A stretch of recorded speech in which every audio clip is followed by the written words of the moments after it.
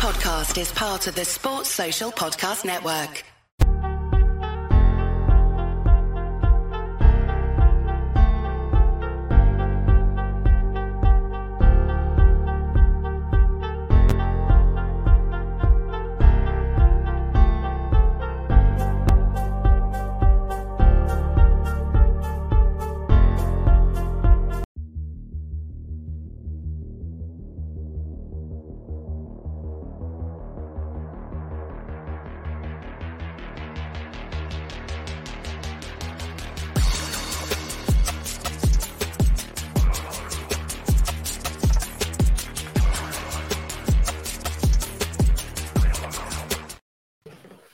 Yo, people, welcome back to episode 9, I've been told by my thumbnail of Premier League Khanage. Otherwise, I'll never clue which episode this is, but it's episode 9. So big up Noor with the thumbnail who's reminded us it's episode 9. Welcome back to another Premier League Khanage with an asterisk.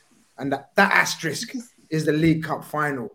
Newcastle versus Man United. We were just talking before we went live that how excited Kendall is. Of course, welcome Kendall. How are you? Hope you're doing very well. I'm doing very, very, very well. Yeah, I'm really excited. Obviously, also absolutely bricking it at this point. 10 times worse tomorrow.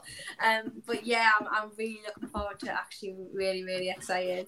Of course, and so you should be, because I segued into introducing you while telling the people what we were talking about, because I was telling Eunice that Kendall and Newcastle are having their start of the Roman Abramovich era that was for you. Of course, welcome Eunice as well. Thank you. Yeah, no, absolutely. And it tends to end very well. So Kendall, don't worry, you're gonna be enjoying what's coming. Although you got to do it. Well, this is the thing.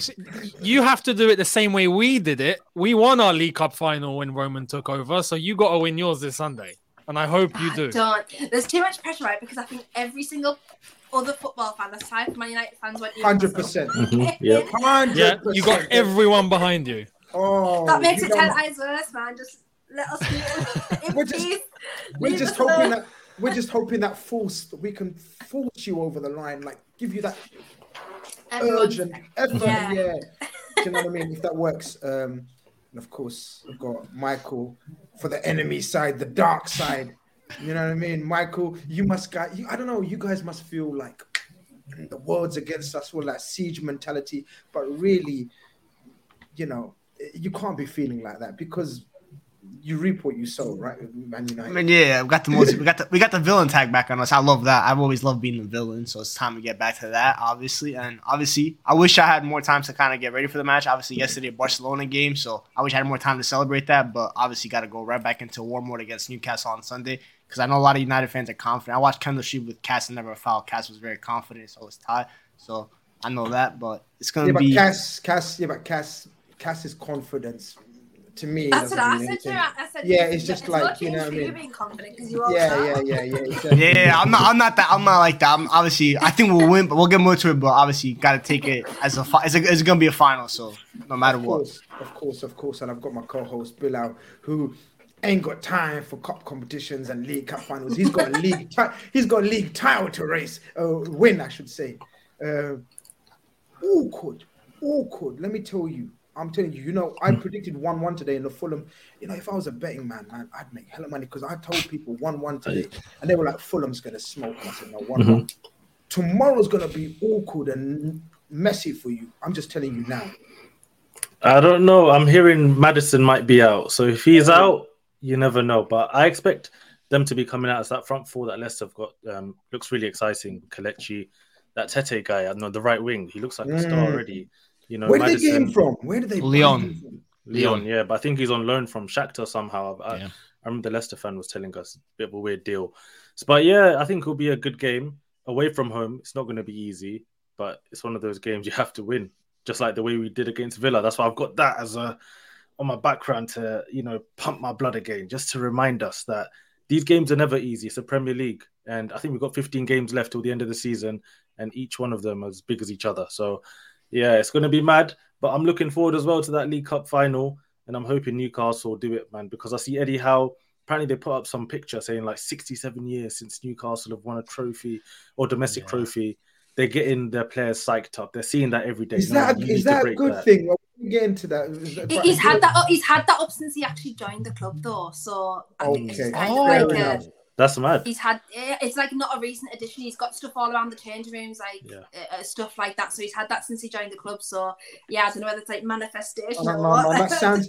Kendall, you obviously, I know you support as well. You follow Atletico Madrid as well. Yeah. I remember watching the documentary Atletico, and Simeone was telling the players from early, champions, and every morning when they walked into training, he said, "Hello, champions." Yeah, exactly, and that kind of mentality is taking them to the final at the very least. And 90 minutes, maybe extra time, you never know, but they've got a chance of winning a trophy. When you start about this era, nervous, it's made us ill. Like, don't say extra time.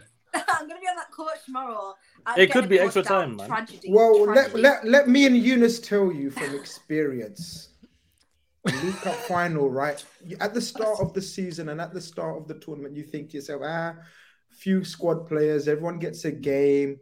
As soon as it starts getting closer and closer, and you reach further and further into the latter stages, and then suddenly both our coaches started playing their strongest teams, and then suddenly we're playing Chelsea in the final. We're staring at each other like, what the fuck? It's Liverpool and Chelsea in the final, and I'm telling you now, Eunice, was you there? I wasn't. No. Like everyone knows, me and Chelsea, like, we don't get on, right? But and then the game goes to extra time and penalties and the tension and the nerves. Oh mate, I hope you don't have to go through that. I know.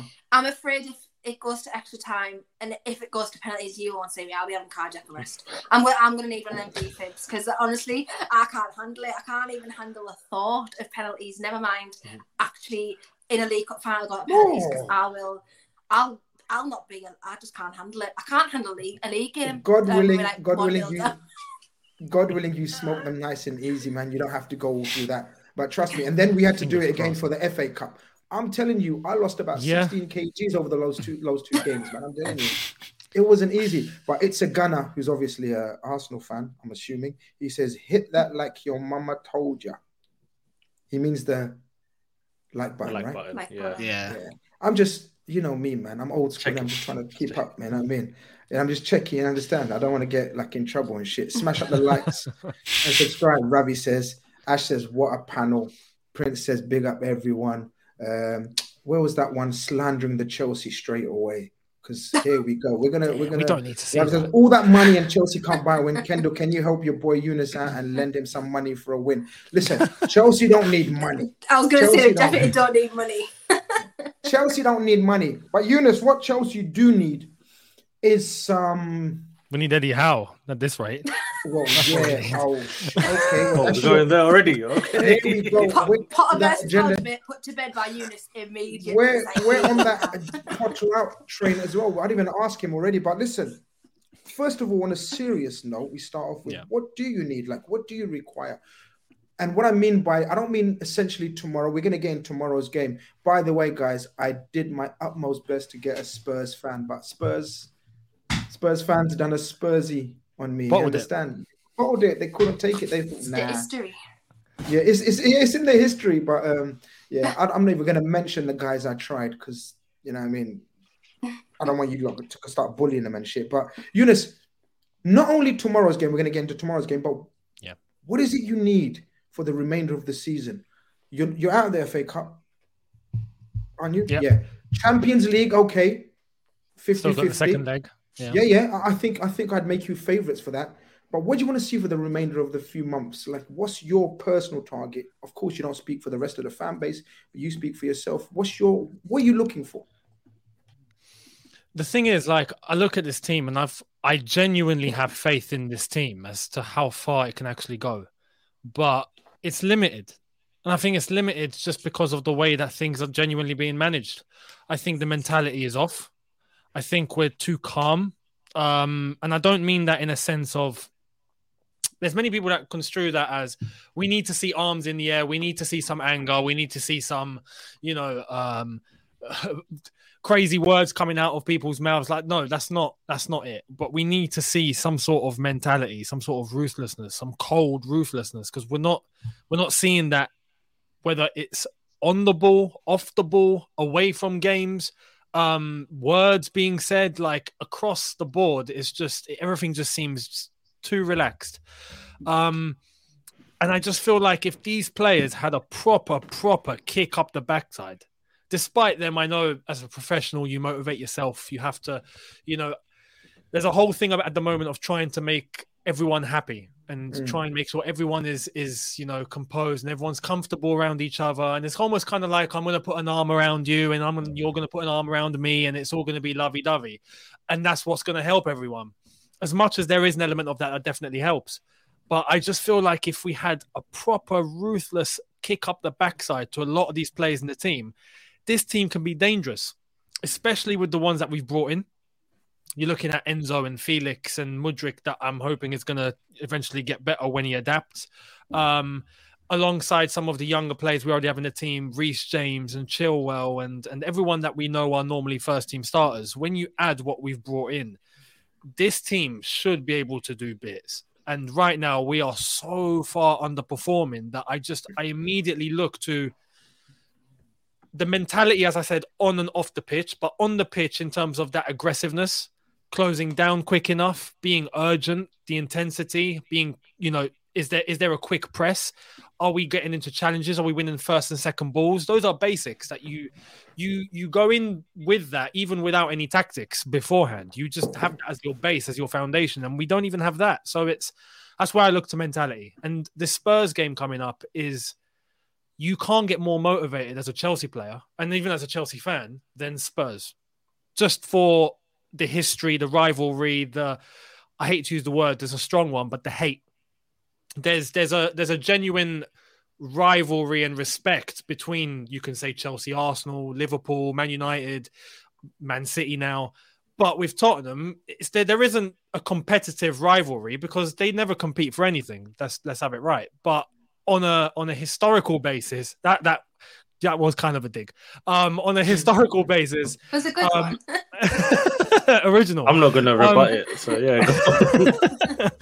But in terms of just Chelsea versus Tottenham versus Chelsea, that's one thing that both sets of fans and both sets of teams, normally there is no option. You have to win. So we should really have a response this Sunday, and if we don't, I'm scared.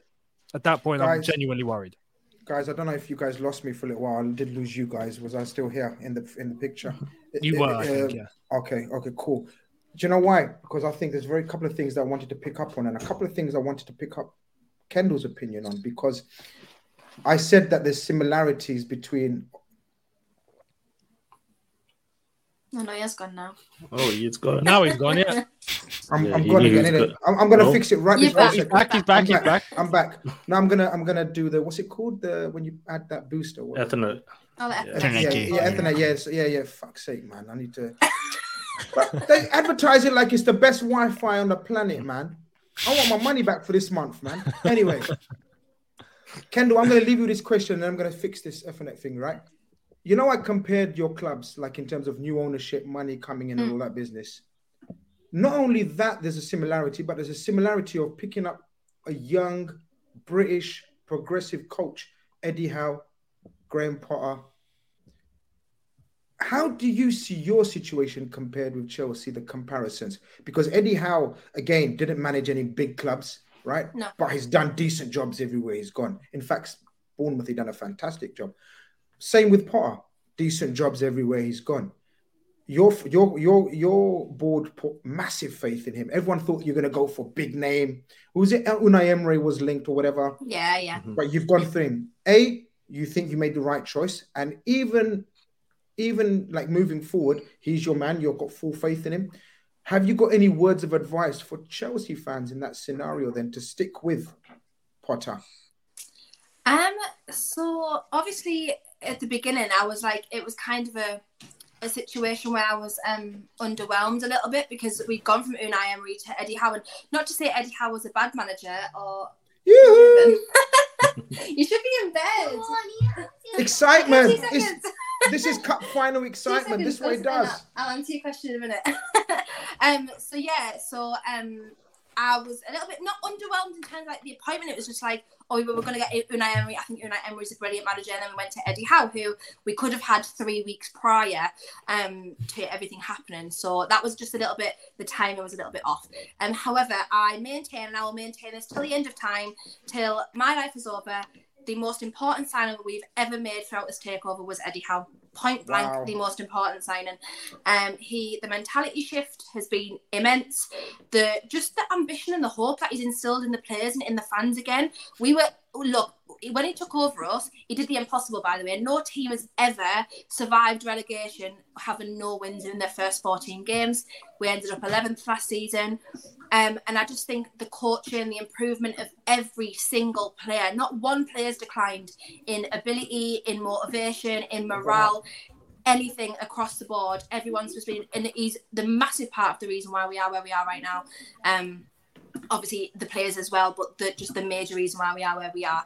The thing with Potter is I think they're both very extremely good coaches and extremely good managers. However, Potter's gone from a team where he's not expected to win anything. He's not expected to do anything except progress season on season. And that progression might be 10th to 9th. That progression might be just, get top 10 this season.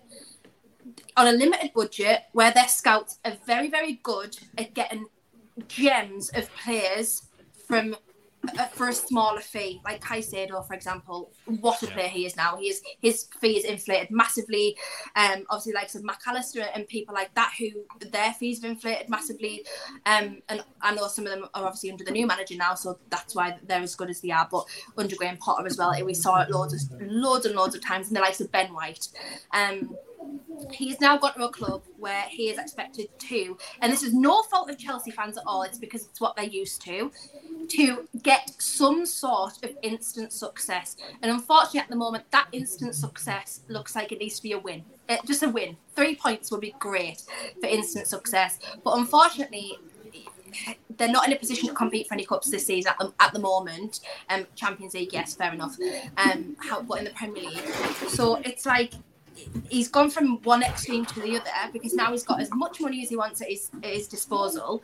Like João Felix a year ago would not have been a Graham Potter player, no matter what. Even if they'd said to him that you can have João Felix for 10 million euros, he would not have done it because he's just not that sort of player for Graham Potter. However, now he's got things at his disposal and people in his staff now that obviously he hasn't chosen, who want to make these specific signings, and they make specific signings for Chelsea. I just think the step up was that extreme. But then you could argue, where could he have gone after Brighton? You would have to have an extreme step up to like a battling club, I don't know what needs to change. And obviously, if Eunice doesn't even know everything needs to change. Well, I was going to say, Eunice, you're in a bit of a do you know what? Going back to hard place, really. Do you know what? Because I wanted to speak about the comparisons because they're quite similar in terms of new ownership, money coming in, hiring a young progressive coach in Newcastle, Eddie Howe. You guys have chosen Graham Potter, new ownership as well. Yeah. And Eunice, you spoke about you want to see some aggressiveness, not necessarily but some drive. You want to see something different. You want to see a passion in the players that you don't think you've seen. Everything that Kendo has said about Eddie Howe instilling in Newcastle players, you've not seen any sign of that. Potter said something in his press conference, and I wanted to pick your brains about some of his comments today. I don't know, Bilal, if you found them. If you haven't, no problem. Potter said something, because I don't want to paraphrase. Eunice, are you aware of the comments he's made? Yes. So he said. So he said. He spoke about sort of. Where's the bit I'm looking for? So yeah, at the top here, I think Potter's told reporters when asked about his current situation. He said, speaking to a few of the experienced guys, they said it was the worst preseason they've had. So obviously under Thomas Tuchel. So that is a direct dig at Thomas Tuchel, or did you not read it like that? Am I being too sensationalist? No. The thing is, I think many people interpreted it as that exactly, as in it's a direct dig. Mm-hmm. When you look at the press conference and you see the context that he was using it in, it was him trying to find reasons as to why we're not playing well this season. And he brought up basically every single possible reason I think that exists. And one of them was, oh, by the way, the preseason, as some of the senior players had told me, was the worst they've ever had. And he said for various reasons. He said, I wasn't there, obviously, but for... And one journalist put it to him and said, what are those reasons? And you could see him hesitate, like he wanted to say and go, well, organizationally, it just wasn't good, right? And I wasn't Do you there. wish he would just come out and say, look, like, things... Like, do you wish you'd just be honest? Like, and say things But what is well. honest? What is the reason? He has no idea. If the owners... I think there's way too many reasons to... This is obviously me with my outside hat on. Obviously, Eunice will know far more about the internal politics and the situation behind the ownership change, the players, the coaching, the management. But to me, it seems like your whole club has been a shambles since the sanctions. So from that period up till now, there's been way too much upheaval to pin it on Graham Potter. That's just my opinion. The thing is, from the sanction up until pre-season was a clear indicator. When we lost 4-0 to Arsenal, you just knew something's wrong. It wasn't right. Right, something's wrong. And when you look back now, and there was a clip that surfaced today in terms of when we were getting ready for the new season at the first game at the Bridge, and you could see Tuchel shaking the hands of one of the co-owners, Behdad Eghbali, and just completely ignores Todd Boehly. No. Yeah, you could see, and we know now for weeks that Tuchel and Boehly had some sort of disagreement or whatever it was, but it looks deep. It doesn't look like one of those normal little disagreements. It looks deep. So what the hell went down? But anyway, that's definitely got nothing to do with Graham Potter. However, bringing up that as a reason for why we're in the slump that we're in now, I would accept if we had just been losing from the get-go. Right. Like One example would be... since that, isn't it? Like... It's too long. I don't know why I even said it. It's been this. What the thing is, if you go back to the 15-16 season when we won the league and then we finished. Well, we went into 16th, didn't we? In that season, that was under Mourinho. That whole issue with the doctor happened at the very, very beginning. That whole row with Mourinho and the club doctor, and then that's from that point onwards, you could just see performances were just plummeting to the depths of hell. With Graham Potter coming in, even after that pre-season, we were in a bit of good form. We won a few games. We beat AC Milan. I think we had a run, if I'm not mistaken, of about 7 or 8 games where we hadn't lost. We went unbeaten for about 8 or 9, if I'm not mistaken. That was when Graham Potter walked in. So was pre-season not an issue then? Do you know what I mean? And that was closer to the time. All of a sudden now we're bringing up pre-season as a possible reason. That's why, yes, I agree. Pre-season was horrific, but for the form that we're seeing now, nah. And especially after you're seeing players come back from injury, which was a key reason. Absolutely. It's an acceptable excuse. Prior to the transfer window, we didn't have anyone new coming in. Now we do. That's no longer an excuse. So you'd expect things to start progressing. And then you lose to Southampton in the way that you do. And it's like, what on earth is going on? So Graham Potter's press conference today was a weird one. It was, wasn't it? It was weird. I mean, just come back from your crisis meeting. I mean, all of that little stuff. He started off with that, and I'm too like, funny, man. I found it hilarious. I'm not gonna lie. I thought that was great, but you got to back it up if you're saying things like that. Now, you imagine you say that and then you lose to Spurs on Sunday. That's so embarrassing. But it's like, don't put yourself in a position that you won't be able to handle. One thing is where he started talking about his family life, his mental health, and I'm like, bloody hell. Okay, cool. I understand. And then he turned to the media and said, well, you're not really that bothered about that. As in the media don't care about managers' mental health, which fair enough, right? I get that. But if you're at Brighton, that's a comment you could possibly make. If you're at Chelsea or top club, Newcastle are in that bracket now. I feel they'll definitely get in there. You can't be making that. Can you imagine a Mourinho or a Conte or even a Tuchel or someone coming and going, oh, by the way, my mental health because of you guys. Yeah. Like, no, they would have flipped it on the media and try and probably protect their team. So That's why I go back to mentality. I think Graham Potter is a good coach. I think he's a great guy. Even as an individual, you hear that in terms of relationships, he's fantastic. He's great. I'm not debating that at all. He seems like a genuine guy. And at a certain level, a great coach, like we saw at Brighton. But the top clubs are the top clubs, and there's a pressure that I don't think you can't relate to unless you're there. It's an elite. You know the problem pressure. I have with the whole thing about situation. Just quickly, the long term tag that's been attached to the whole situation, because you've got to make, as Graham Potter, you've got to do something in the short term, in the immediate term, that makes your job look worthwhile, sustainable. Exactly. And at this current time, it is not. The owners attaching the long-term tag to the whole situation is just, it's pushing the fans away, because they can't see anything worthwhile long-term with sticking with Graham Potter at the moment. So that's what I think. I think that's what Chelsea fans are saying. Give us something to work with. Give us something to be enthused about. Bilal will know what I'm talking about. One of our valued contributors, Noor, who's not in the building today, he suggested, and he likes to get into the psychology of things, and he suggested, he goes, he thinks Graham Potter, he said something about Graham Potter never dressed like this while he was at Brighton, never had this hairstyle, never looked this sharp. Why is it, why is he non-stop? Why is he not being himself? He goes, this is a sign of insecurity. He goes, he was going into all that stuff. Do you remember, Bilal? We had a laugh at it. Mm-hmm. But it's kind of making some.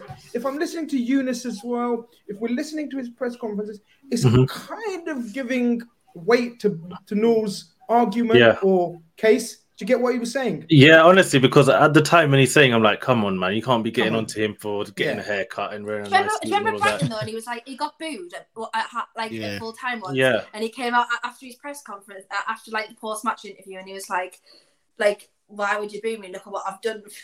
He told them you're just Brighton. Why are you guys getting onto me? But you can see what Zerbi's doing. He's actually getting wins when Potter, for a lot of the times, we're getting draws. And you know what? I think what he's suffering from at Chelsea is just imposter syndrome, probably. That's what he's suffering from. Maybe he feels like he just shouldn't be there. Because even the preseason thing's a bit odd for me, because I'm pretty sure when Potter came in, he had about 2 weeks without a game. And surely at that point, you're thinking, okay, he's going to get the players together, get them to gel, blah, blah, blah. But every week that's passing by, there's nothing that we can really see and hold on to that this is what's actually happening. And at this point, if I was a Chelsea fan, I understand them. You know, at the beginning, we were talking about project, long term. But the problem is when you go and sign all of these players for this sort of money, you have all of these big names, you need to make it work. And you need to make it work quickly. Because if you don't, it's just going to cause problem after problem. And for me right now, I don't know where he goes from here, but he has to beat Tottenham. That's all I know. Because if he doesn't get this win against Tottenham, this is a kind of result that you can't come back from. It's one of those. I disagree. I'm targeting. I don't think this is the game that decides or should decide this future. I think it's the Leeds one, Eunice. I think if you fail to beat Leeds, then even me, and I'm his supporter, I'm not going to lie. Michael, looking from outside, completely outside, no real vested interest, right, from you, like Man United, you're calm. Obviously, you've appointed a new manager. You've seen instant, direction, instant way of playing, an identity. That's the one. Yeah. From what you knew of Potter and the situation he finds himself in Chelsea, it's completely different. Or is it completely different, actually, guys, from what he found at United? United had a whole host of course, not that many players, but a whole host of egos, a lot of money spent. Is there any similarity? Again, an up-and-coming coach in Ten Hag, who's apparently very young as well. What was the stat I read the other day that he's younger than another manager, and I couldn't believe it. Ten Hag? Yeah. No, Ten Hag's older than Pep. Nah, he's older than Pep. He's an old man. Okay. Yeah, but he's young in the game, but he's an old man. He's young in the game, but... Yeah, he's young in the game. What would you do if you was a Chelsea fan, like, right now? How would you feel? Because I sense, and I'm going to get to you, and I'm going to ask the $1 million question, but would you have a bit more patience, or would you think, oh, it's nice, there's nothing to look forward to? It's tough because I actually rated Graham Potter like in October of last year when Ole got fired. I had Ten Hag and Potter as my 1-2, and I think, but I learned after like in a while. Obviously, I think the thing that Potter lacks is presence. Like you know when you manage a big club as a manager, when you go into that pressure, you need to have that aura. Like Jose Mourinho, 2004, he came in with that aura. Thomas Tuchel had a presence in a sense, obviously tactically. Eric Ten Hag, for me, he had that presence in the sense that Ole Gunnar Solskjaer never had. Like he came in, he was direct. While Ralf Rangnick, on the other hand, was like too direct. He just went kamikaze on everyone in his press conferences. But Ten Hag was direct. He shut down journalists that were like that Gary Cotterill guy from Sky Sports tried to like follow him and everything. He said, "No, you're not even coming to Carrington no more. You're banned from the scene." I think with Potter, he just doesn't have that. And funnily enough, I said it from like a month in. I said Potter's not lasting the season. I don't think he'll last the whole season. I said he's giving me the David Moyes vibes, the Andres Villas-Boas vibes, that he's just not ready for that club. I think Spurs would have been the jump for him that he should have made, but obviously he made that jump at Chelsea, and he's just a guy. He's a great tactician. Like, he has ideas, but I just don't think, especially Chelsea, because Chelsea are impatient. Like, their fans are impatient because they're used to instant success. They sack managers and they win UCLs. That's the thing they've gotten used to. Like, they sacked Lampard, Tuchel won the UCL. They sacked was it Villas-Boas, and Di Matteo won. So they're used to that. And Graham Potter, yes, he started well, but then they've won like 2 games in their last 20, and no club is that acceptable, especially at a club as a magnitude at Chelsea. So I think with Graham Potter, he's gonna face the Moyes situation that he just couldn't unite the locker room together, because Moyes couldn't unite the locker room. He tried to go his way, and then the legends at the club, like Rio and everything, disagree with him, and he's gonna get the short end of the stick. Because Todd Bowley from America, you guys talked about the long term. In American sports, long-term projects are a very common thing because you have like a draft and everything. Yeah. So you can dream of that. Football is not like that. It's especially at the big clubs, it's instant success, or at least you have to like show something. And Graham Potter just not showing anything because like Eunice talked about it. That team just like Ten Hag. You know the game I realized, that Liverpool game, that first one, we went to war in that game. We weren't that good on the ball, but you saw the way Lisandro Martinez, the first second of that game, he clattered Mo Salah. No one at Chelsea is really doing that. Badia Sheila, maybe Thiago Silva, but like the forwards and everything. This is a team that if you're not gonna be that good on the ball, you gotta be physical. At least show something, as we said. Eunice, you know, as I said, I know you're gonna have to chip in a bit. I need to get you to A. Oh, it's all right for time. Actually, no, it's all right. It's all right. Okay, so wicked, amazing. Thank you. So look, okay, then I'm gonna get into the hard question first before we get into tomorrow's game then.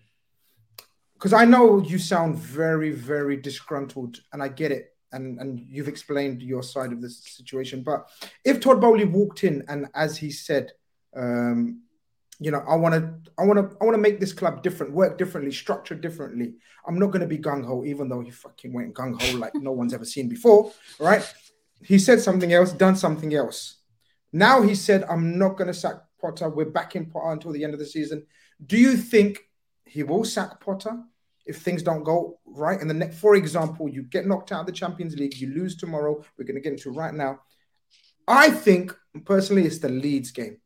I know football doesn't work like that. It's not based on one game. But I think Spurs is Spurs. You can lose a derby. Obviously, it depends how you lose it, if you lose it. If you get smashed, then serious issues. But derbies can go either way. I think it's the Leeds game. But what's your opinion and what's your take on the Potter in or Potter out? Unfortunately, because it has come to Potter in, Potter out amongst your fan base. Yep. Yeah, no, it has. I mean, the Chelsea fan base at the moment is in civil war. I mean, we've got... Bro, trust me. You'll never walk alone. You'll never walk alone. Trust me. What are you saying? Man, we're talking about there's gunshots on stream. There's threats to have fights outside Thai restaurants. There's all sorts. So, look, when it comes to the debate, I think that the change in momentum was the Southampton game, because I would say before that it was quite 50-50, or I would say more people willing to be patient. The way that we lost to Southampton in the manner that we did is what I think done it for a lot of people, including people that before kickoff were going, no, we have to be, I'd say, let's give some time. They saw that and went, no, we ain't giving time. Like, that was ridiculous. So that was a shift. Now, personally, would I have taken action immediately after the Southampton game? My own opinion, yes. But the way that I see it, there seems to be an angle in the media to those that are connected with Chelsea that Potter's going to get all the time in the world. Right? Nothing's going to change. And I don't genuinely know if that's true or if that's just PR or if that's an angle from the ownership to just make it seem like, to see the reaction. You know, you're going to get time. Let's just see how this goes if we were to go down that angle to make it look like everything's calm. Because I genuinely think there is the Tottenham game, which means a lot. And I've already said this. There is the Leeds game. I agree with you in mentioning the Leeds game, because when you look back to the caliber of teams that are in that relegation zone, we just lost a bottom of the league managerless Southampton. It's playing on my head. Yeah, that Leeds just got Javi Garcia. And we know how physical they can be. And that's one thing where we seem to lack at the moment is just that physicality and being able to cover every single ground of the pitch and do it well. Leeds put up a good performance in the first game as well. They beat us. So in the first game of the season. So there's that. And then there's Dortmund. Now, Dortmund is the one game where we have a trophy on the line. It's our last chance. So you'd think that if that were to not go well and we're out of that, well, that's the result, isn't it? Everything's gone. Some people are saying take action before, because then we have something to fight for in the Dortmund game. You might actually get something out of the players in terms of a bounce and get into the quarterfinal, which is what Chelsea have done before. But personally, I think there's those 3 games. I think there's Spurs, depending how well or how bad that goes. I think, if it goes really bad, then there's got to be something, surely. But if it goes all right, then cool. There's Leeds. And then there's the Dortmund game, second leg. If we get a reaction in those 3 games, cool. He probably does get until the end of the season at minimum.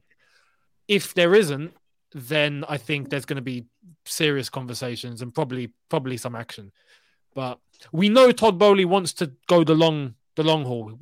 Everyone wants a long, vision, a project. Let's not take drastic action. But I feel like even from a business perspective, if you're forced to take a decision, if things get so bad, you're not just going to stand back and just watch it all crumble. So I don't know. It's too much at stake. There's too much money at stake. There's too much thing. Very quickly before we get into the game tomorrow, we haven't got a Spurs fan, but we've got Omar, who's my friend, who's going to pretend to be a Spurs fan because that's what they deserve right now. So Omar's going to give us Spurs perspective. It's not a hard thing to do, mate.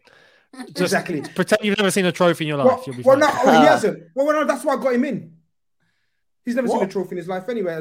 He thinks he's a six-side footballer, seven-side footballer. He just breaks his ankles and he's broke up for about months and months. That's all he does. But very quickly, one by one, does Potter see out the season, Bilal? Very quickly. I don't want an explanation. Yes. Michael. Chelsea will keep him. No. Ohms? Hell yeah.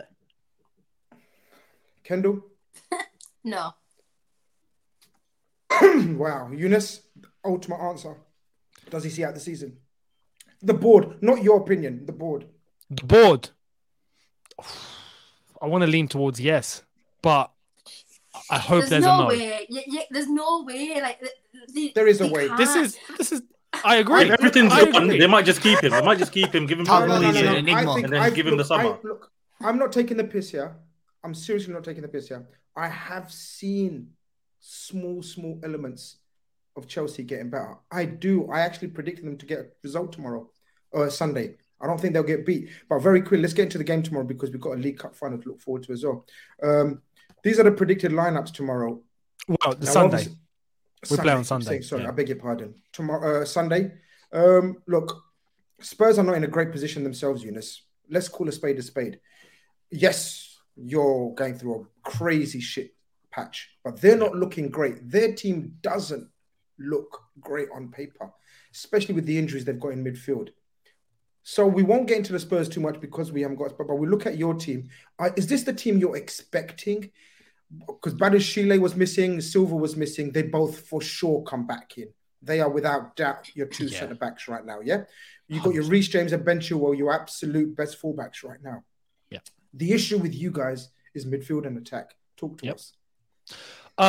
This midfield, if I saw that midfield on Sunday, I'd be a little bit fuming, I would say, because I feel like, and to be fair to Loftus-Cheek, he's not done badly, but to get balance, especially for Enzo, and to alleviate him a little bit, because Enzo at times during the games he's played has looked like he's in jail, just in that 6 role.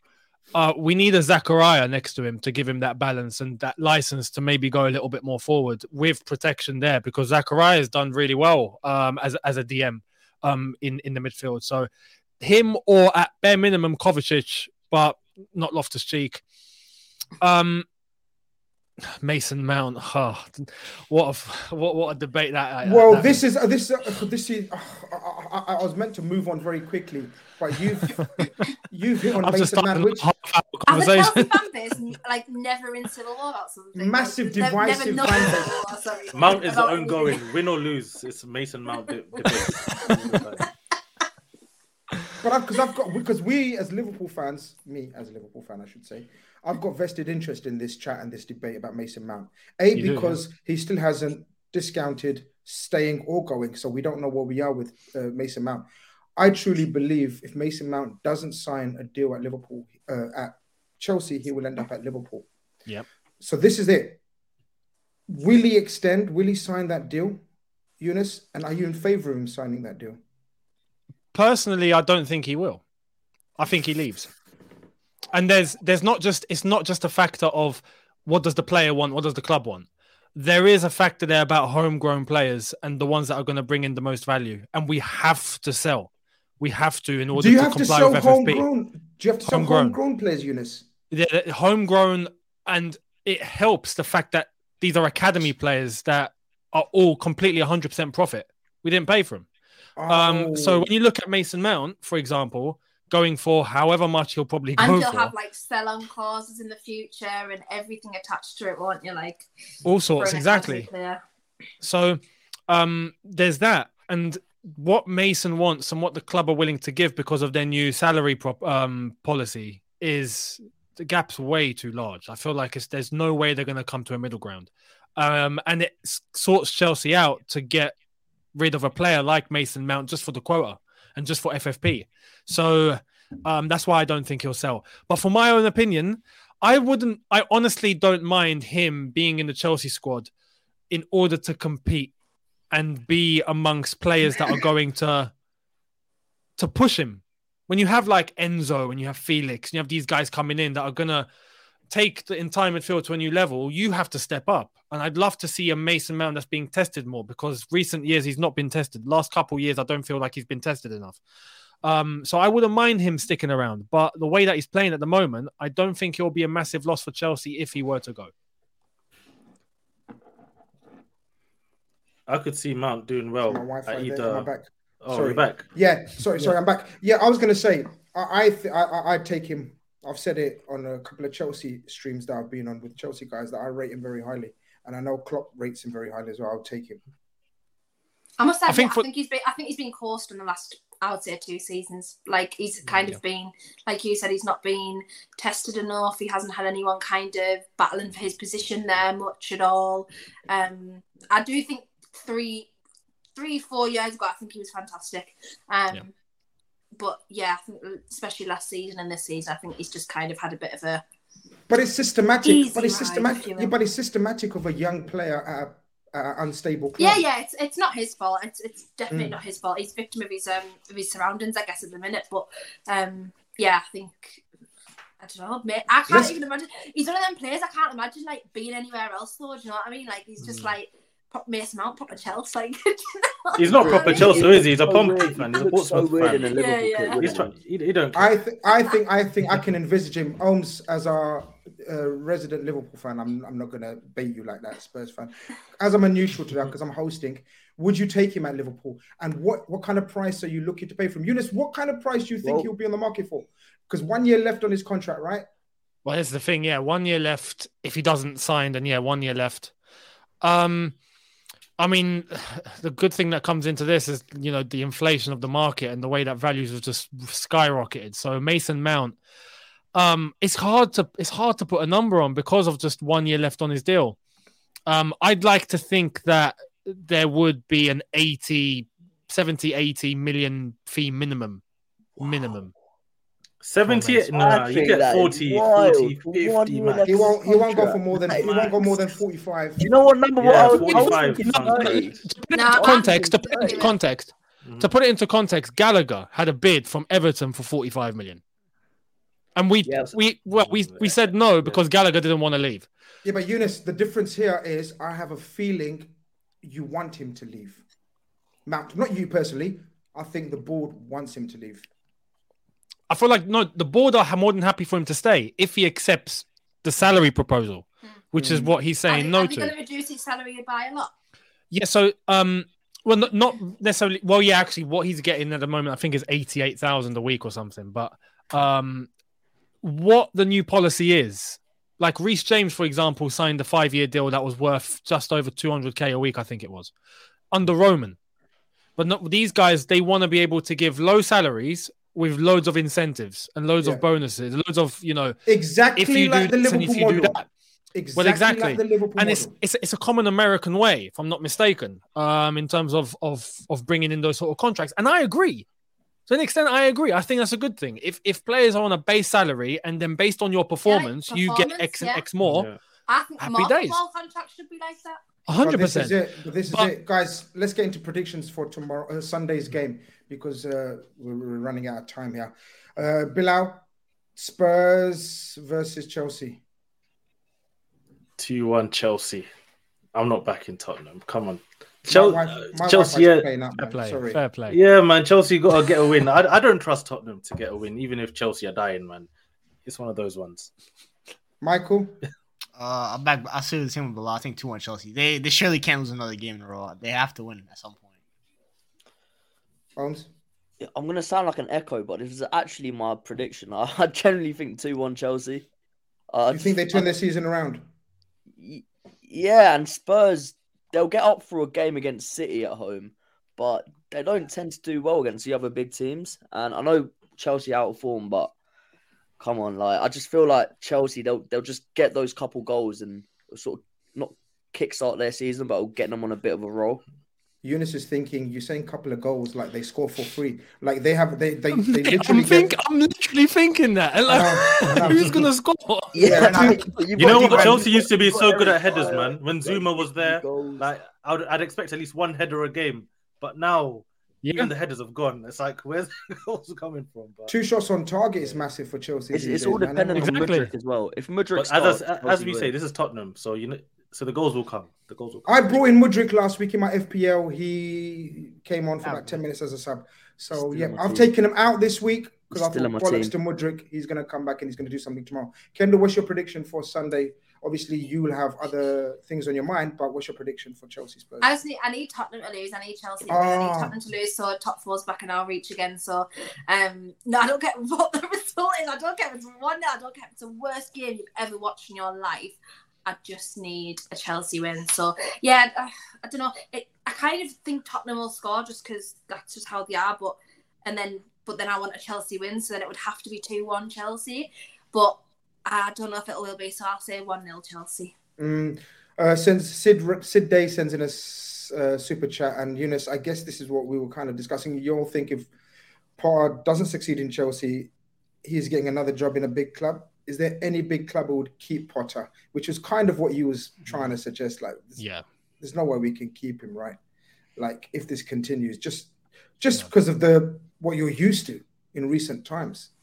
As Chelsea fan. Unless we do keep him, we keep on this form, and then we just allow ourselves to end up finishing mid-table every season, then happy days, I guess. But the whole culture would shift. You won't see us competing for anything, and that's just not the way the culture is at Chelsea. So, it has to change. It has to change soon. Anyone got anything to say about Spurs and their plight? Because it's mad. It's what they're going through, and they're still fourth. It's fucking crazy. Yeah, I do want to say about Spurs, the moment that, and I hope Conte's getting better, but the moment he's been away from the team in terms of the touchline, Spurs look a little bit more invigorated. They look like they know how to score. They're being a little bit more offensive. I feel like they're not being as defensive. David Moyes got COVID, and West Ham fans are like, "Oh, can he just have COVID?" Yeah, because they look so much better. No, fans can be such bad mind. No, but Eunice, are you suggesting the pressure of Conte? Possibly, because with Stellini, it just seems like they've got a little bit more freedom. even though the instruction's probably the same. Yeah. But in game, it's like the players know, okay, we've probably got it a little bit loose now. Get on with the game, no pressure. And that probably helps them. Conte's not there tomorrow. So, yeah. That's why you're shitting it. Yeah. If Conte's not well, if I was him, I'd give Stellini the season because he's obviously getting a tune out of them players. Conte wouldn't do that. Yeah, but that's Conte gone then because he's not staying. He's got until the end of the season anyway. He needs to agree a new contract. Exactly, yeah. Oh, he ain't agreeing a new deal. He won't. He definitely won't. I don't think he will. But Stellini did say that apparently he's in touch with him 3 times a day.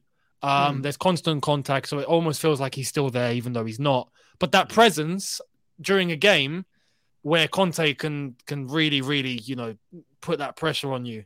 I feel like it's probably what's helping Tottenham at the moment, despite the instructions being the same. So it's the first time in a long time that I'm actually, like Kendall, I'm rooting for Chelsea, obviously as a Liverpool fan, because obviously we get closer to, obviously we have to do our job first. But it's mad how Chelsea people, I'm backing your team. You never walk alone. I used to like Chelsea back in the day. This is like a bad sign now for Chelsea fans. Yeah, Top definitely. 10 all-time fans. Yeah, I'm changing my prediction now. This is not good. This is not good. Grid back all of a Chelsea. sudden, everyone wants us to win. We appreciate the support. Thanks, guys. Well, no, it's only 1 week. Kind of how far you've fallen. That nobody's seen you as a threat anymore this season. Exactly. Yeah. It's not a good thing. I'd always back Chelsea though. But that's me, obviously. I'd always back Chelsea over Tottenham, regardless of where these guys are in the league. Unless we're neck and neck going last day title race, but yeah. Likewise, Let's get into the League Cup final before my Wi-Fi completely dies. If it does, Bilal, Omar, take over. If you can, let's try to get into the League Cup final. As I said, me and Eunice battled it out last season.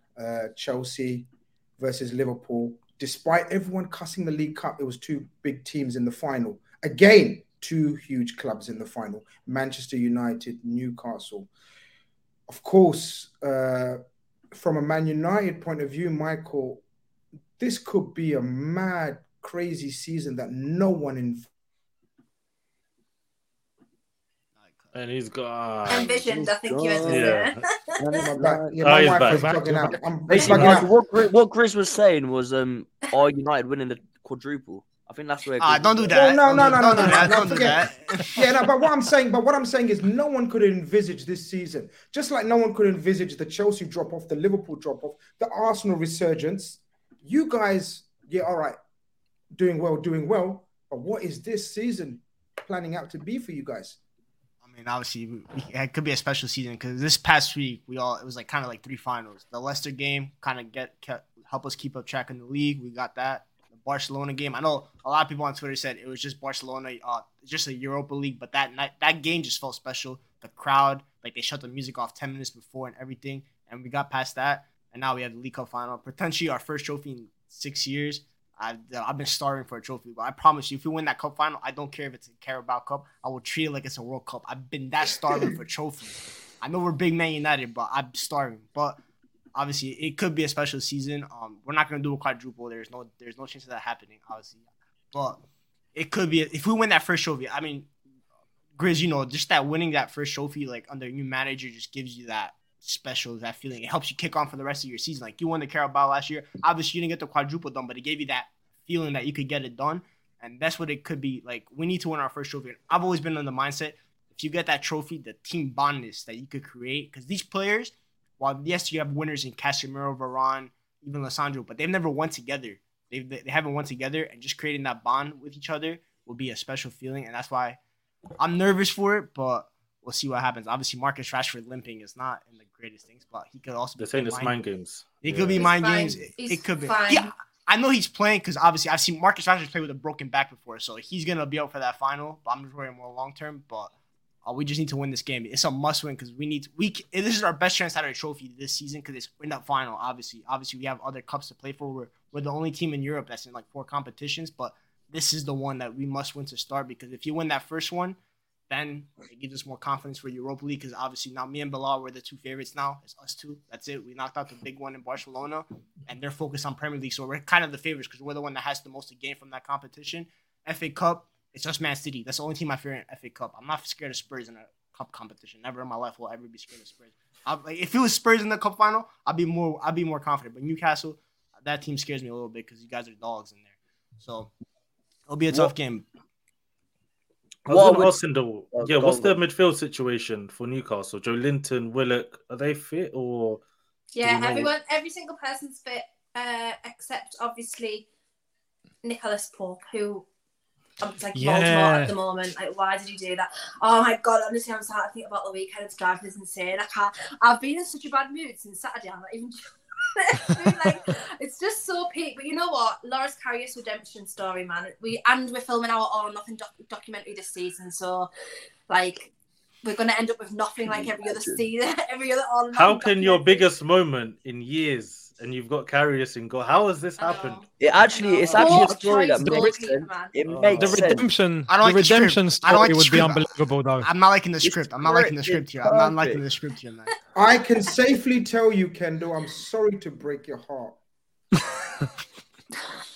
Already. It's the defining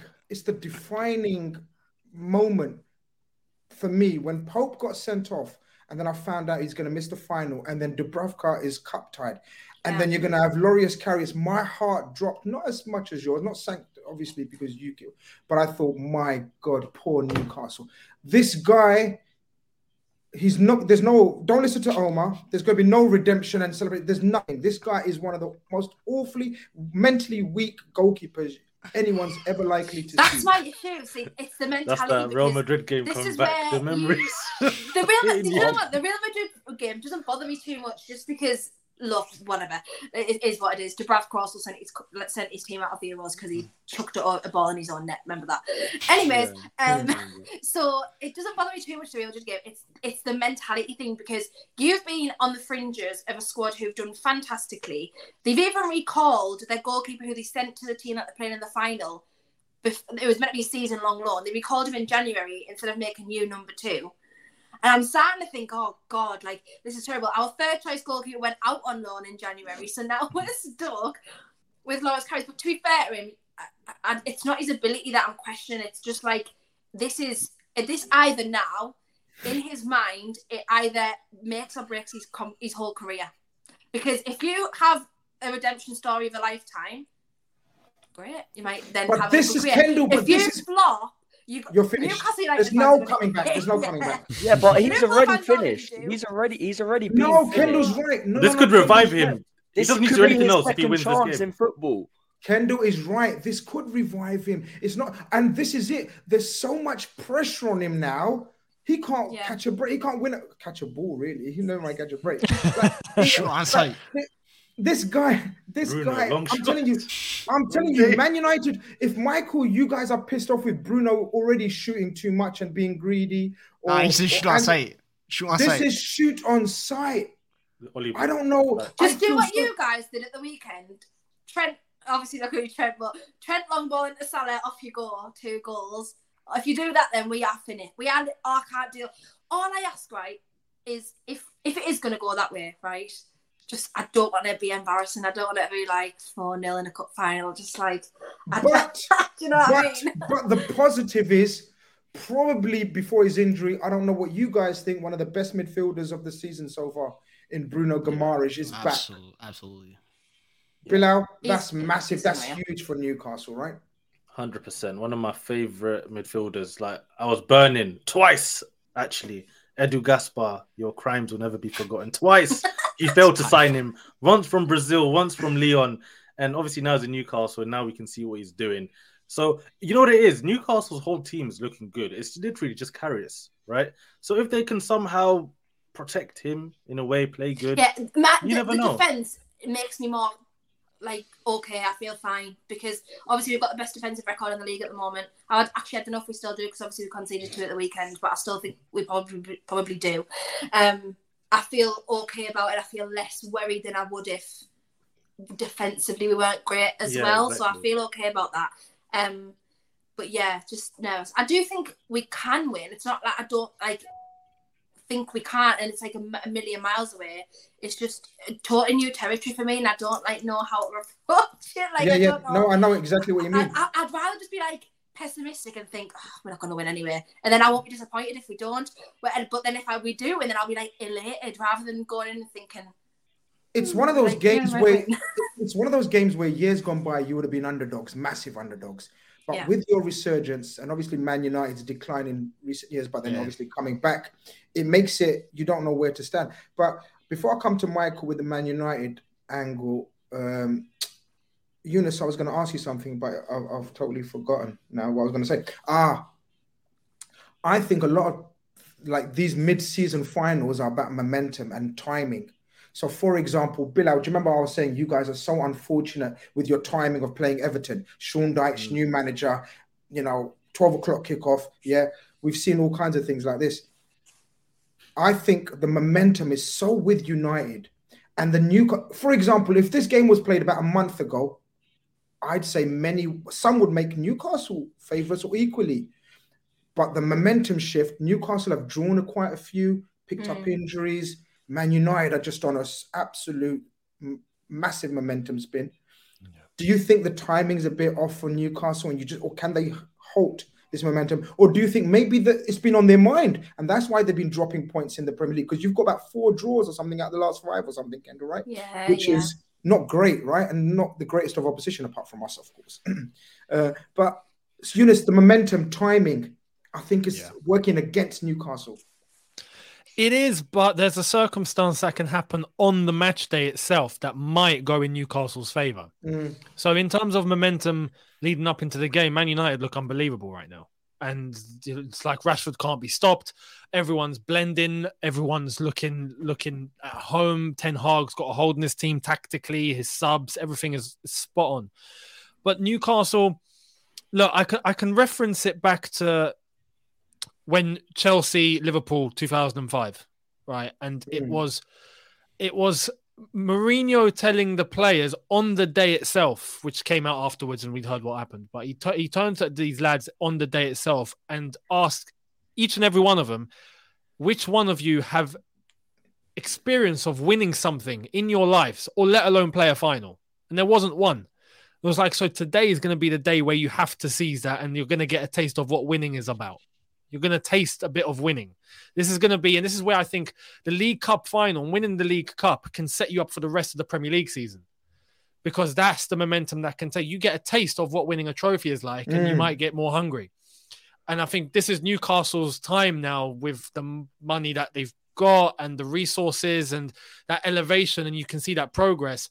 They are coming onto the big boys' table now. And just like then it was for us, I feel like this could be Newcastle's moment. So on the match day itself, despite Man United being in the form of their lives, within 90 minutes, if Newcastle will give everything just for the sake that these players haven't been in this situation before and they have to seize the opportunity because like Eddie Howe's printed it across Newcastle and the training ground, 67 years without a domestic trophy. These guys have the possibility to change that. These guys could be cemented in Newcastle history forever. You know what I mean? Just for winning a League Cup. And how will that set the club up going forward in the future, or at least for the rest of the season, going into next season, with the resources coming, because we know they're going to be coming and they're going to be kicking in. It sets the club up brilliantly.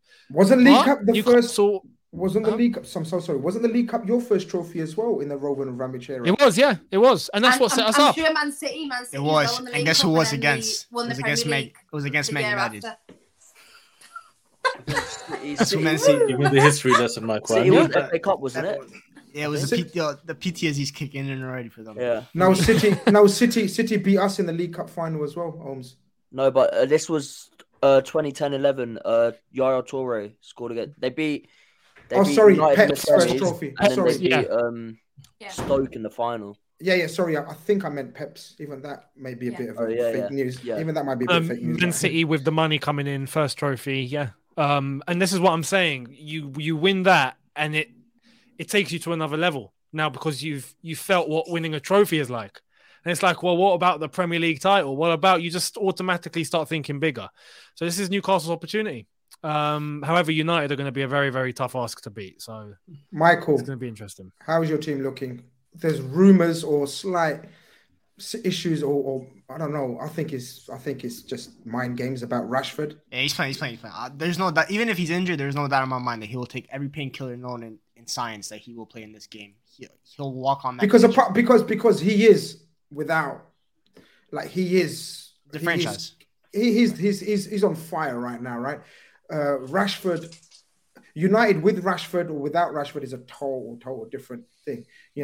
I think Newcastle will be, if Rashford was absent, then it would balance out things massively. I think he's the difference maker in this game.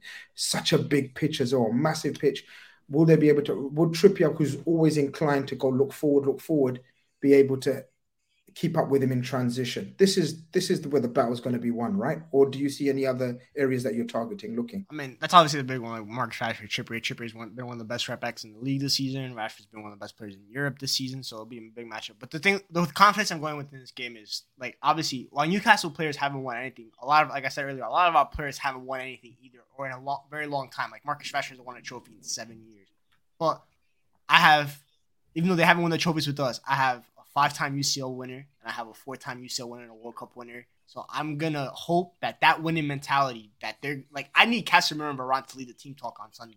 No one else should be talking. I need them guys because they're the ones that have won everything there is to be won. They've made the massive, huge difference. We can have a laugh and joke about everything else, but you can see the difference that these winners have made.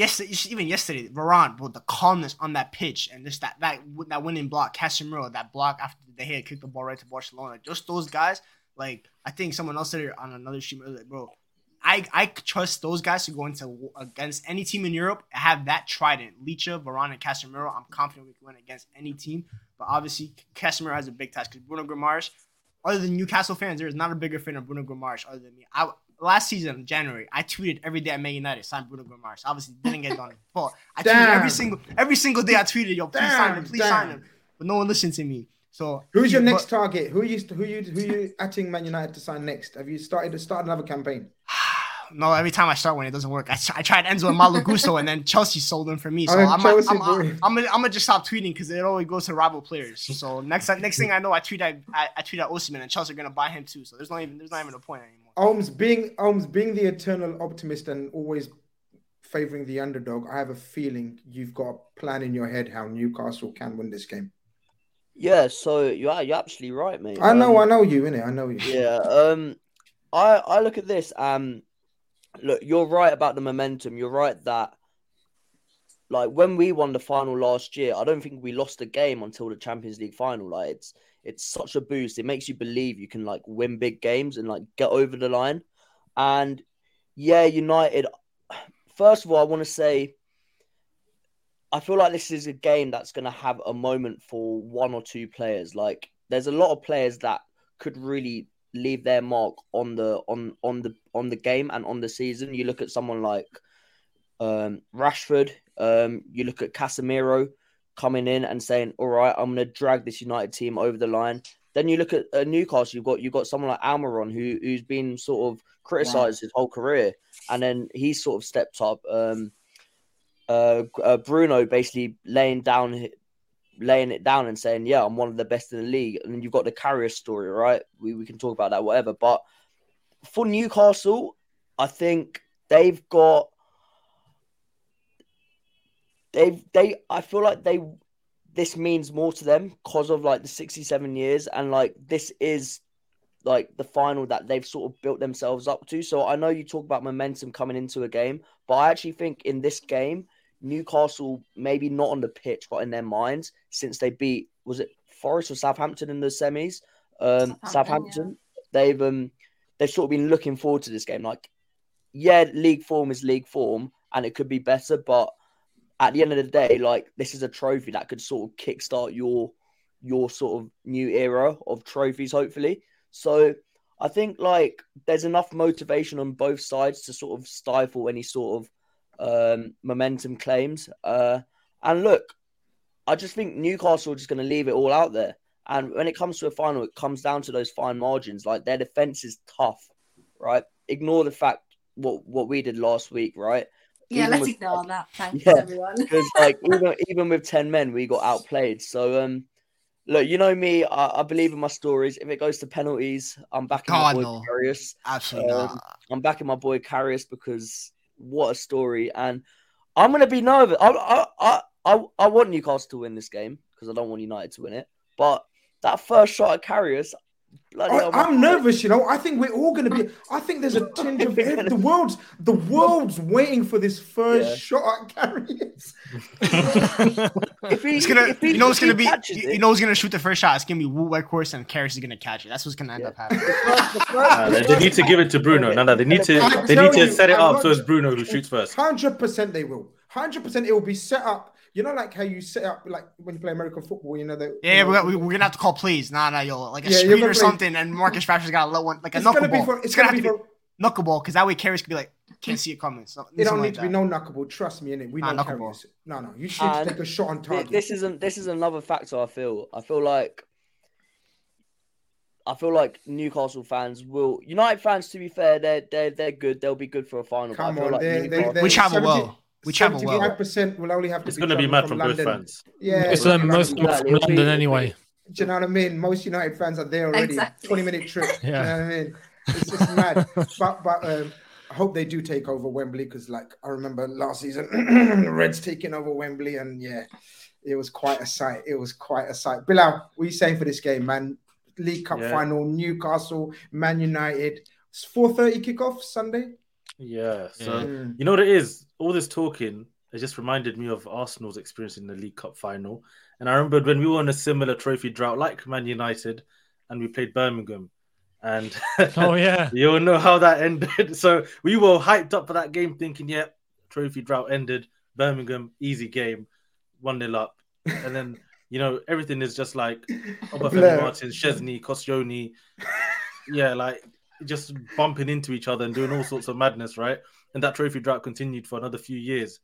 I'm trying to throw that kind of energy to Man United because Ten Hag right now, he's scaring me. Like Ten Hag, to be honest, right? He is a Man United manager. He's just got it. He is him. When you talk about managers that have tried to succeed Fergie, none of them have done it. But for me, Ten Hag already, he's proven that he is definitely that guy to, you know, take these guys on for the next few years.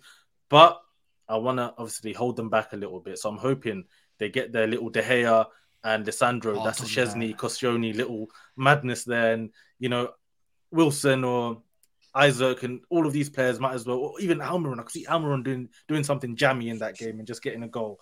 So, I don't know. But it's just Karius, man. Because for me, if Pope was fit and Bruno's back in the team, I would be very confident that maybe Newcastle could do. Because I saw Ten Hag before the game complaining about Newcastle, saying they're boring, wasting time. I think Newcastle played. You said. He said you're annoying. I think Newcastle have played maybe the least amount of minutes, right, in terms of a game because of the amount of time they spend wasting time, pretty much, and picking up fouls and slowing the game down. If they can do those sort of things against Man United, frustrate them, you never know. I feel like something could happen, but obviously, Michael, I'm just throwing that judge. I actually, with what Ten Hag said, like I'm like, no disrespect, they are annoying to play against, which is you should probably take that as a compliment because like it's always great to be the shithouse team because you frustrate so many teams. And like we saw what they did against Arsenal, and I saw yesterday once we gave away that penalty, our players were rattled, and our players do not do good when they're rattled. Like Bruno starts shooting, he starts fouling. So we're gonna need someone to calm it down, which is why Casemiro and Varane are so essential because they're the calm guys, you know, just use that calmness. Actually, maybe not Casemiro because he'll start grabbing necks like he did against Palace, but Varane mostly. Well, he ran away from the trouble yesterday. He got PTSD. He's like, nah, I ain't doing this no more. Oh, but you know what Bruno did to De Jong, right? The way he smashed that ball into him, obviously on purpose, right? I love it, yeah. If he does that to a Newcastle player, that he's not going to get away with it. That's what I know. You can do that to Frankie, man, but you can't be doing that. Actually, Dan Burn is like... Dan Burn's like... Dan Burn's like 6'8". Maybe not, because Lisandro Martinez is going to see this tall-ass guy in front of him. Like, yo, I am... Wait, guys. I've pictured it already. I need to see Lisandro Martinez marking Dan Burn on a we don't need to see that. That's like LeBron James. Beginning of the season, Dan Burn and Ryan Fraser, we've got the shortest player Oh, in the league yeah. and the tallest player in the league. They said if we ever got to a final, they would hold hands going out, like, coming out of the tunnel. But obviously Ryan Fraser doesn't play anymore, so we might have to hold hands with Lissandra. So many Lissandra is good though, man. He's weirdly good in the air. Even Lewandowski was getting snuffed out Easy on work. Thursday. He's very aggressive. I think he actually is a fouler. Like, you know, when you play football and you say, yo, you're a fouler, man. Like, he's actually a fouler. Like, that's what he does. But he gets away with it, and he's very, very good at it, and he's very good on the ball. Eunice, your prediction for the League Cup Final 2023? Oh, man. I want Newcastle to do it. I really do. I can't help but think a narrow Man United 2-1 win. But I want Newcastle in normal time. But I want Newcastle to win so bad. Did you give me Bilal? Did you give me a prediction? I didn't. Not Bilal. I gave you a story. You just gave me a story and waffled. Yeah, I don't know. You know what, man? I'll go 1-0 Newcastle then. Karius clean sheet. Lovely. You never know. Karius clean sheet. You might just get lucky. You won't see me on Monday. Yo, Grizz, I'm calling sick on Monday from now. I ain't coming in if Karius keeps clean sheet against me. This will be so beautiful. Michael, someone has to stop Man United, please. Nah, surely you're confident, Michael. Your prediction will be confident as well. I do think we win. We must win. We must win. Obviously, everyone's gonna laugh at us if we don't win. I think if we have to win in 90. If it goes to extra time, I promise you, we are not winning. If it goes to extra time.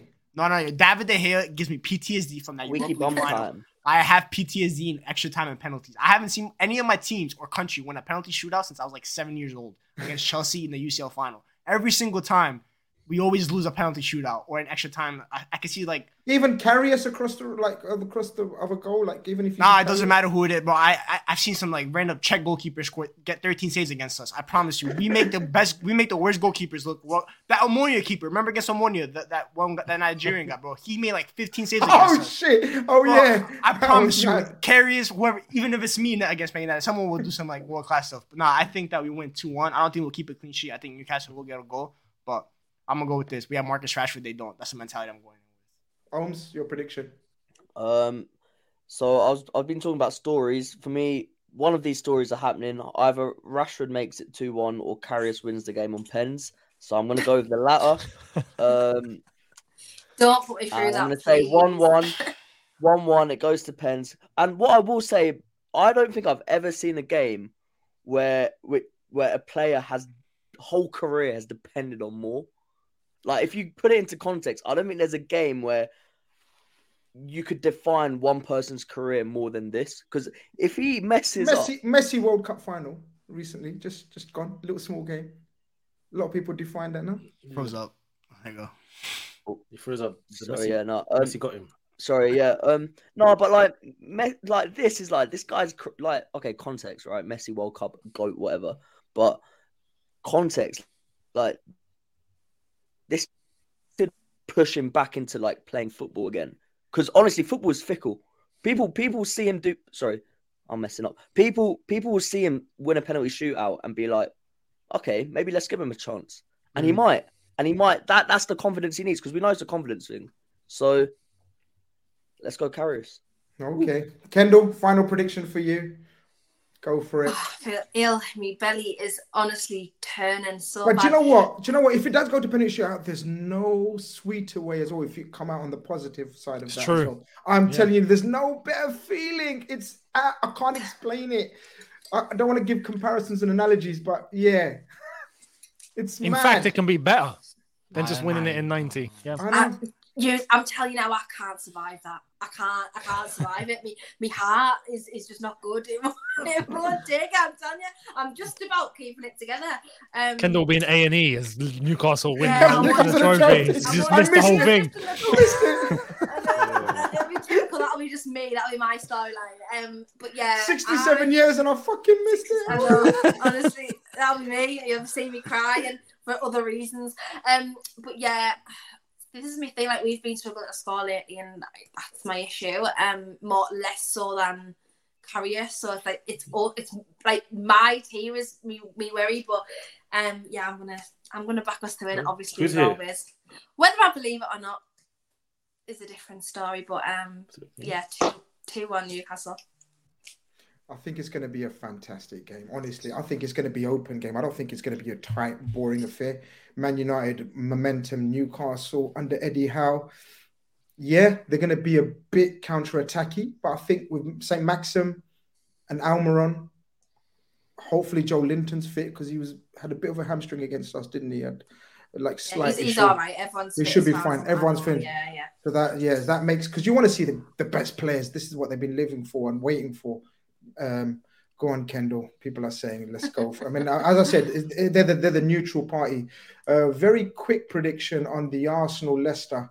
Won't go into it too much because we've run way over time.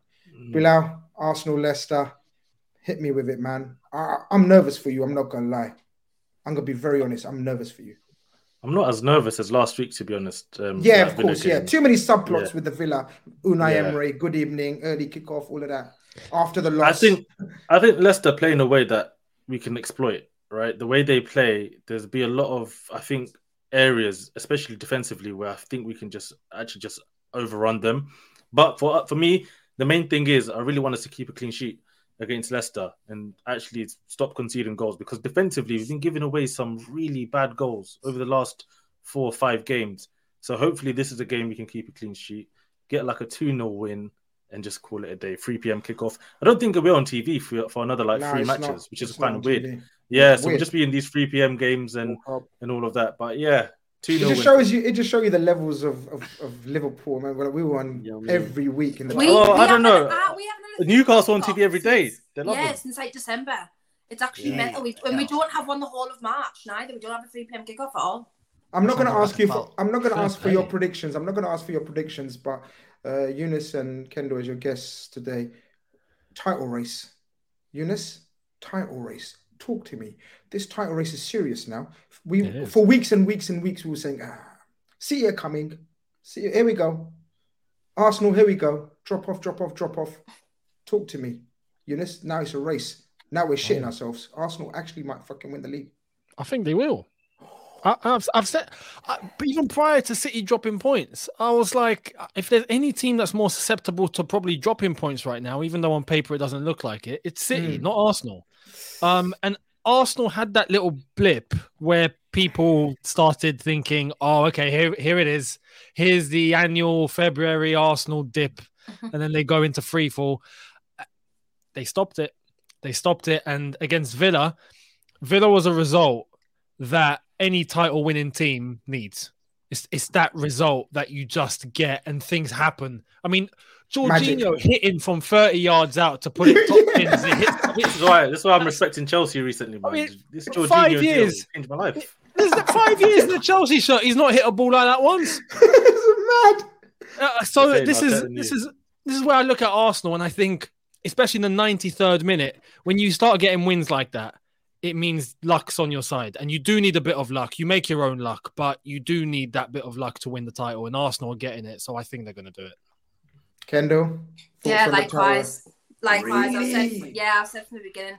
I still think it'll be a last day thing. I don't think it'll be done and dusted at all. I think it'll be dragged out to the very end of the season. But everyone's been waiting for an Arsenal flawed, been waiting for an Arsenal test. Obviously, the Everton game, whatever, Sean Dyche is just Sean Dyche. Barely anyone in United beats Sean Dyche at this point. But yeah, I still think they'll do it. They've carried on the form, and I just think Arteta's got the mentality there, and I think they've played some of the best football in the league this season. So yeah, I think it'll be Arsenal, but I do think it'll be last day situation. Mad. Ahmed says, Grizz, want to see Eunice more often on your channel. I want to see Eunice more often on my channel, but he's a very businessman, man. He's a very, very busy man, but I'm going to keep trying, but I got his number now, so I'm just going to just message him like a mad girlfriend, boyfriend. That's cute. But we tried to keep the Liverpool chat on here very, very minimum as possible. You have about 1 minute, 30 seconds to talk about Palace tomorrow away. I'm going, so I'm hoping that you guys can do the post-match call-in. Good luck with that if we lose. I'm not here. But Crystal Palace away tomorrow. Crystal Palace away, Istanbul hype, 7:45 box office Saturday night. Palace Ultras, the Palace, all that going on. You know whose time it is. It's Darwin Núñez's time. I fully expect a brace. I fully expect a brace from Darwin Núñez. Because look, this guy's hot, and Palace, they're not. Yeah, Elise as a whole, these guys will come with tech because they're ballers. But look, if we win, on a serious note, if we win tomorrow, that will take the pain from Tuesday away because Tuesday was Liverpool game like that since the last time we played real. Yeah. Sorry, yeah. You're back. So yeah, I'm gonna say 3-1 Liverpool. Núñez brace, Salah goal, and Nathaniel Klein consolation goal.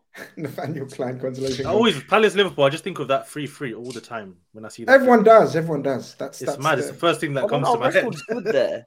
That's why Yeah, they call it that's Crystal always been- Ball. That's why they call it Crystal Yeah. Ball. But listen, I'm going to go there. It's going to be very cold, apparently. That's always. You're guaranteed it to be cold in South London when we play Crystal Palace. Always. So I'm going to have the war hat on. I'm going to be wrapped up nice. I can't be bothered to predict Liverpool anymore. I predict unpredictability. That's why I predict with Liverpool, as always the case. Good luck, Kendall. Good luck, Michael. No. Nah, you don't have to say. I know you're wishing on my downfall. It's okay. No, not good luck, Michael. Good luck, Eunice. Like, come on, the Chelsea. Up the Chelsea. Yeah, come on, the Chelsea, up the Chelsea.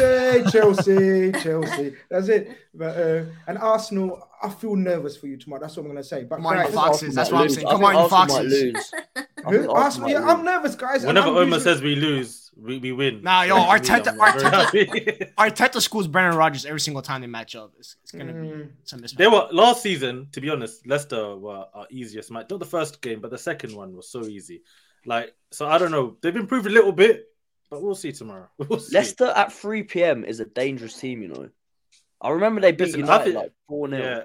For me, Leicester every never game got is it. difficult. I just look at every game as the same. Like you just Okay, this it's a is hard game. weird insight now. Leicester at 3 p.m. is dangerous. Like, and Like Bill, one I of was the whole talking about- conspiracy. yeah. They've got their clappers and This is- yeah. My channel's got a rep. Get out of here. All right, guys. This is Premier League Carnage. Sorry for that ending about Leicester being dangerous at only 3 p.m. Like, what the fuck about 3:45 and Have this 3:20 and conversation with me 3:15? tomorrow. Yeah, exactly. Guys, it's been wonderful chatting. Thank you, Eunice. Thank you, Kendall. And of course, thank you, the usuals. We out of here. This has been Premier League Carnage, episode 9, according to the thumbnail. If I'm wrong, I'm wrong. Take care. Bye-bye.